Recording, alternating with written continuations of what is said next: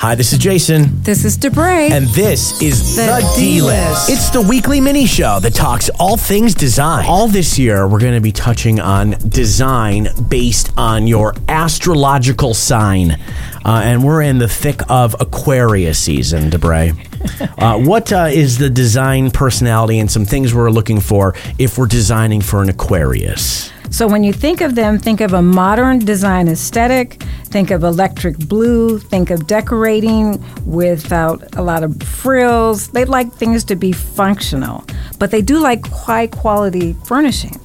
But they like to mix in a little fun and a futuristic twist. As a professional designer, are you finding yourself trying to research your client about what their sign is for some guidance on their style preferences? Well, you know what? The reason that we're having this discussion is because that very thing is true. Because recently I've been working with a lot of clients who like symmetry, and they feel very comfortable with that. If you go beyond and try to do something asymmetrical and the room is not totally balanced, it sends them into chaos.